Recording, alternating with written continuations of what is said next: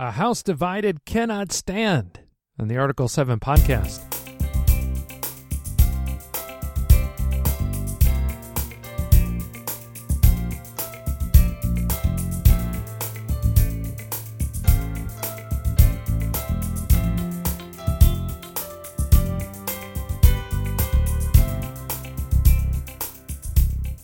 Well, hello and welcome again. This is Pastor Andy Jago, and if you've been keeping up with this podcast, you know that we're cramming a bunch of them here in the end of the year, 2015, just in time for Christmas. We're doing kind of a hurry-up format in terms of just getting the sermon out, but also surrounding the sermon with some Advent and Christmas music. We have both for you in today's podcast. And if you are new to the Article 7 podcast, well, welcome. This is Pastor Andy Jago speaking to you, and I am the pastor at Bethany Lutheran Church located at 2501 Beacon Hill Road in Alexandria, Virginia. Say, maybe you live quite a distance from us, but you want to find out more, so you want to visit our website, www.Bethany, BETHANY-LCMS.org. You will find on that website all kinds of information, especially what time our Christmas services are. So you don't want to miss that. Get a little preview from a little snippet of last year's, actually the very end of last year's Christmas Eve candlelight service is going to be included at the very end of this podcast.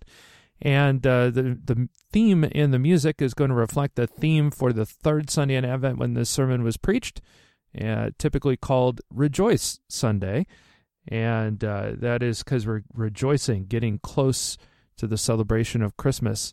The epistle lesson appointed for this particular Sunday is going to be sung by the Bethany singers, and you're going to hear that before the sermon, and as I said, a little congregational brass, everyone coming together for Joy to the World, following sermon number 14 of The Story. The Story is a campaign to read the Bible through the year, and we're connecting our worship to our Sunday school, to our daily reading and devotional reading, to our small groups, all learning the same thing at the same time. And what we're learning this week is about the division of the kingdom, individuals called Rehoboam and Jeroboam.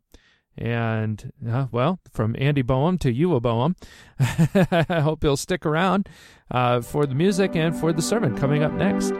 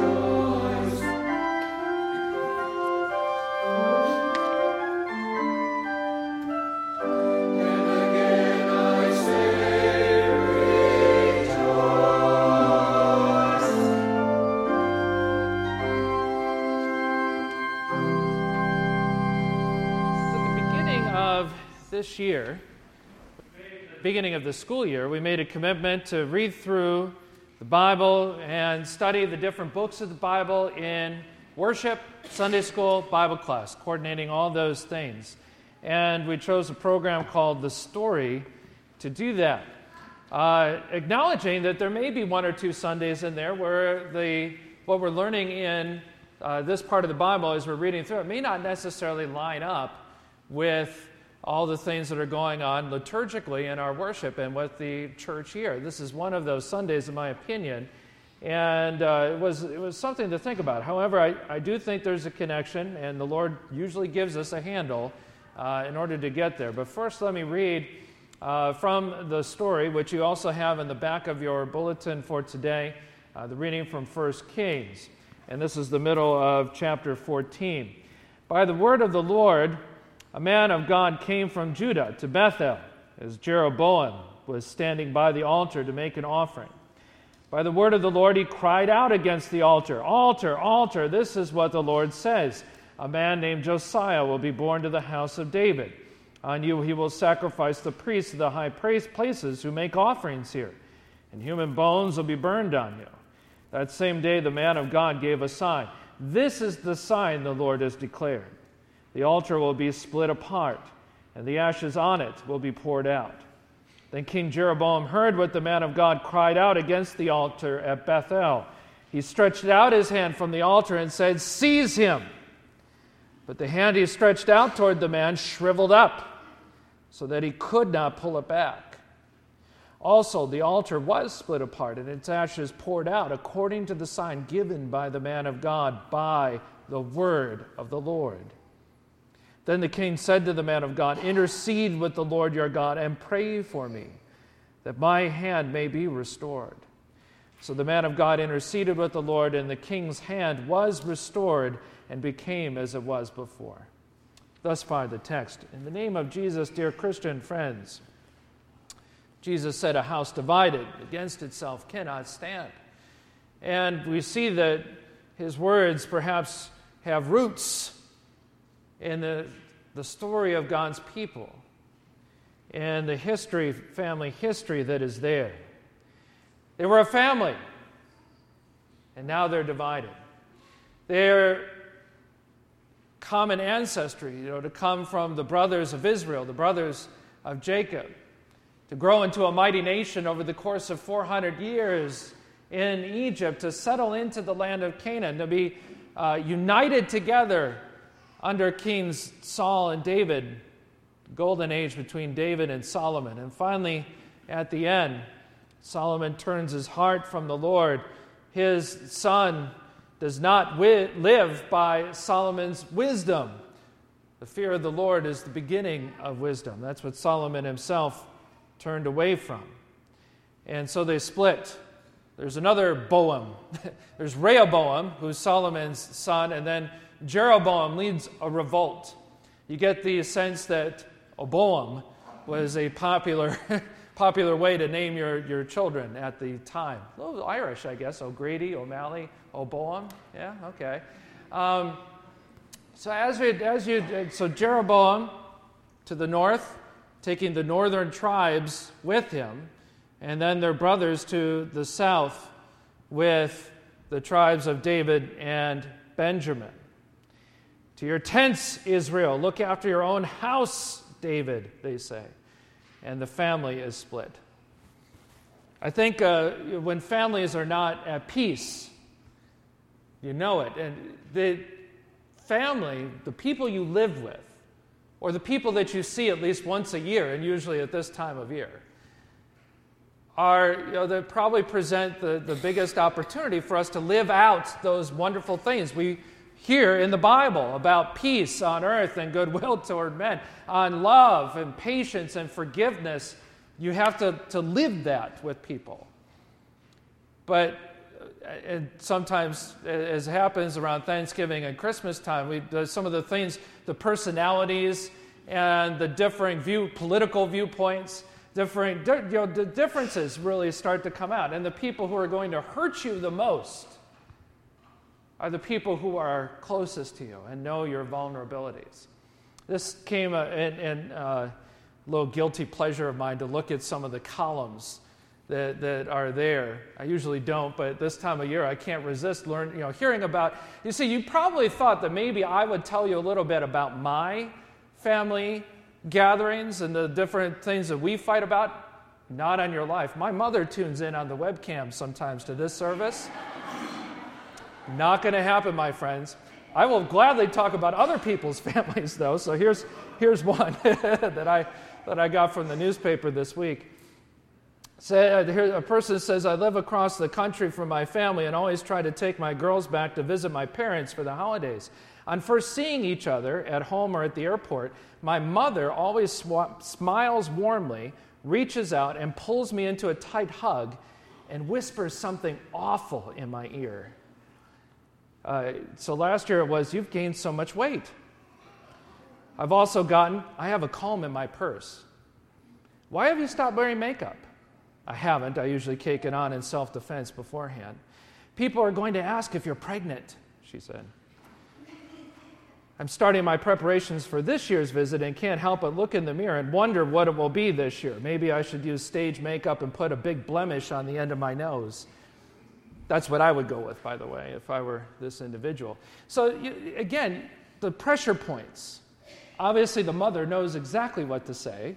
and whether it's intentional or not, those are the things that can set you off, that can cause the conflict, that can cause the division.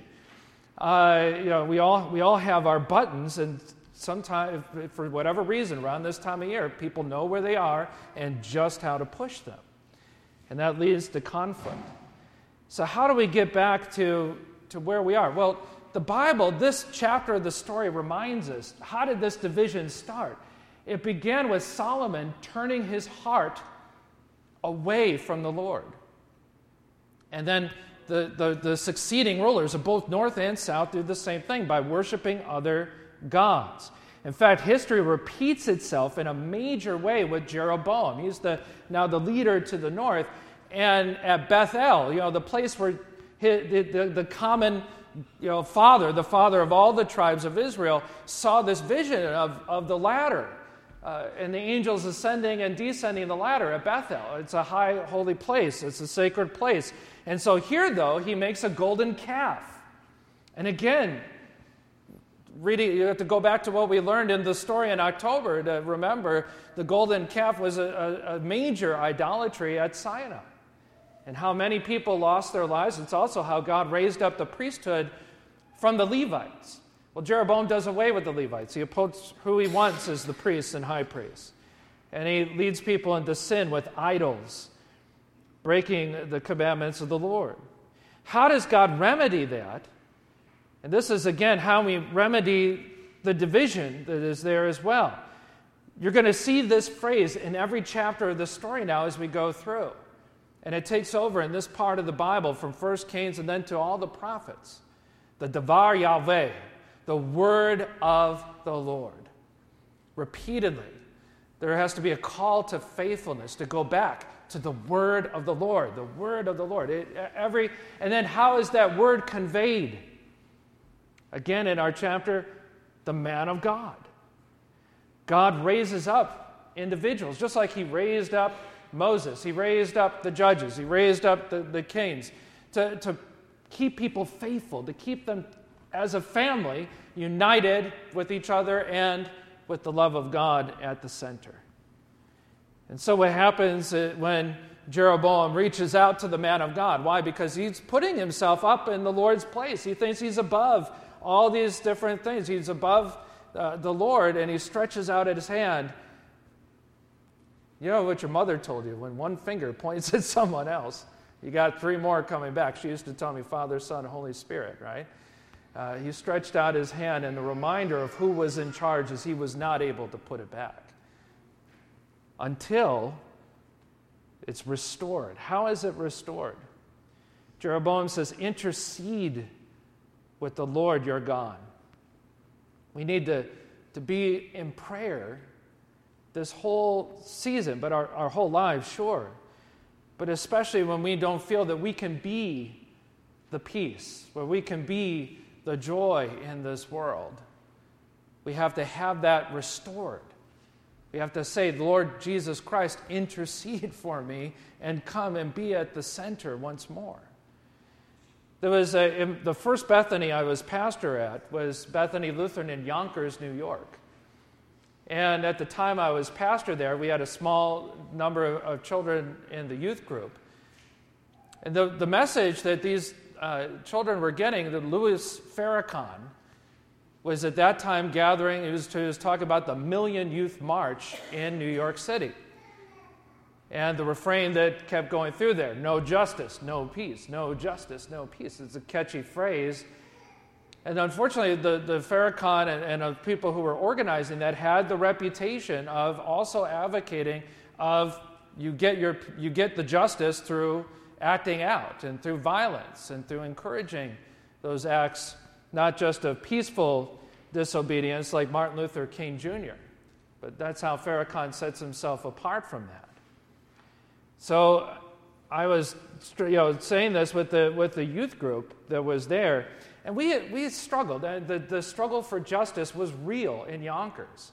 There was this bizarre thing that I encountered when I visited church members, that there were streets that there was a barricade. The street would continue on the other side, and I had to be educated. Well, that was the white side of Yonkers, and this was the black side. Really? Okay. This is New York? Yes, it is New York. Okay. This is one of the immediate suburbs just outside of New York City. And unfortunately, I had church members, and we had one staff member, my wife reminded me, from Concordia, Bronzeville, that constantly was pulled over for DWB, driving while black. It was aggravating. It was frustrating. And what do you do with that anger and that frustration? Well, side note, here we had a police station that was right there. It was a little outpost, really.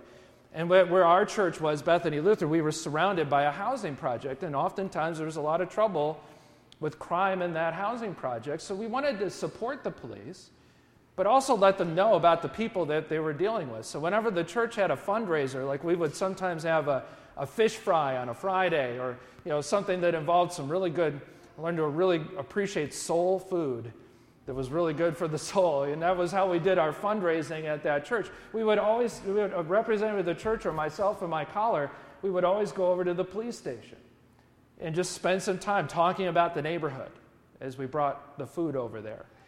And that was a really good connection. That was a constructive way. And when people are angry and frustrated, to have a channel for that. So our channel in our church, and it wasn't original to our church, of course. It was a phrase that other Christians were saying to counteract, the Million Youth March and other marches that were like it at the time. If you don't know God, you don't know peace. Know God in your life, no peace. But if you know God, K-N-O-W, then of course you will know peace. And of course the invitation there is to know the Lord.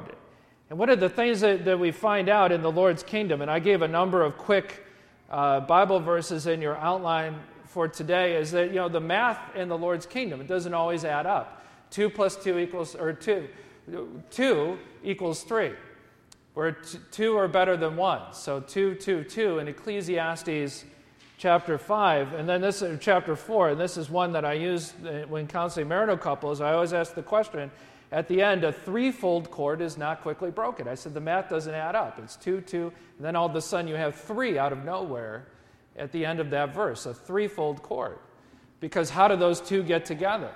And there's not really a wrong answer. You could say, well, that's love, that's family, and so forth. The answer I like the best is the Lord. You keep Jesus at the center of your family, of your marriage, of your relationships. And that threefold cord, it's not just 2, but you add the Lord into there. That's not quickly broken. Peter goes to Jesus. Is 7 times enough to forgive my brother? No, you forgive 70 times 7. And I could just see him responding, but Lord, by the time I'm done counting, I forget where I am and I can't count it. Oh yeah, okay. You don't keep count in the Lord's kingdom. You keep on forgiving. Why? Because our ultimate peace, the ultimate center for us, and I think we need to be reminded of this, not just on this Sunday in Advent, but all through our lives. The real text for today actually is from Ephesians chapter 2. And a verse of that is in your sermon outline. Now I'm going to take out my other Bible here, because to me this is what it comes down to on this Sunday.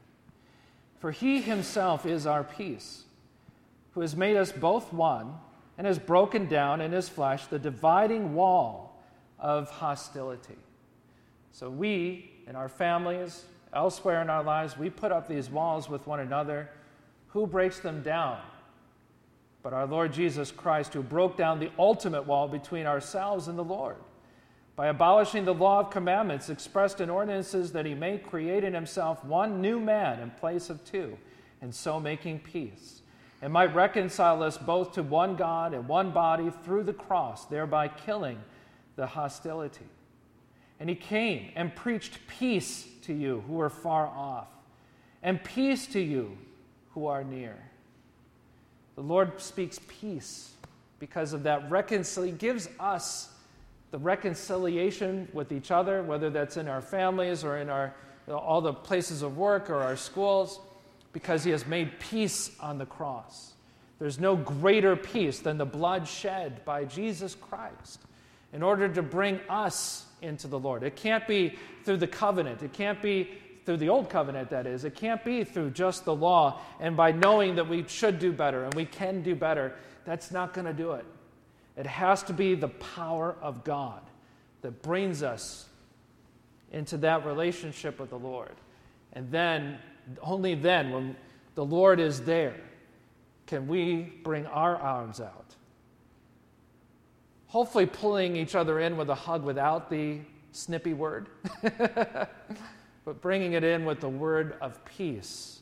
Simply, I love you. Simply, God loves us and brings us together. May we be reminded of that constantly in this season and in the new year. In Jesus' name, amen. And now may the peace that passes all understanding keep our hearts and minds forever on Christ Jesus. Amen. The Almighty and merciful Lord, the Father, the Son, and the Holy Spirit, bless and preserve you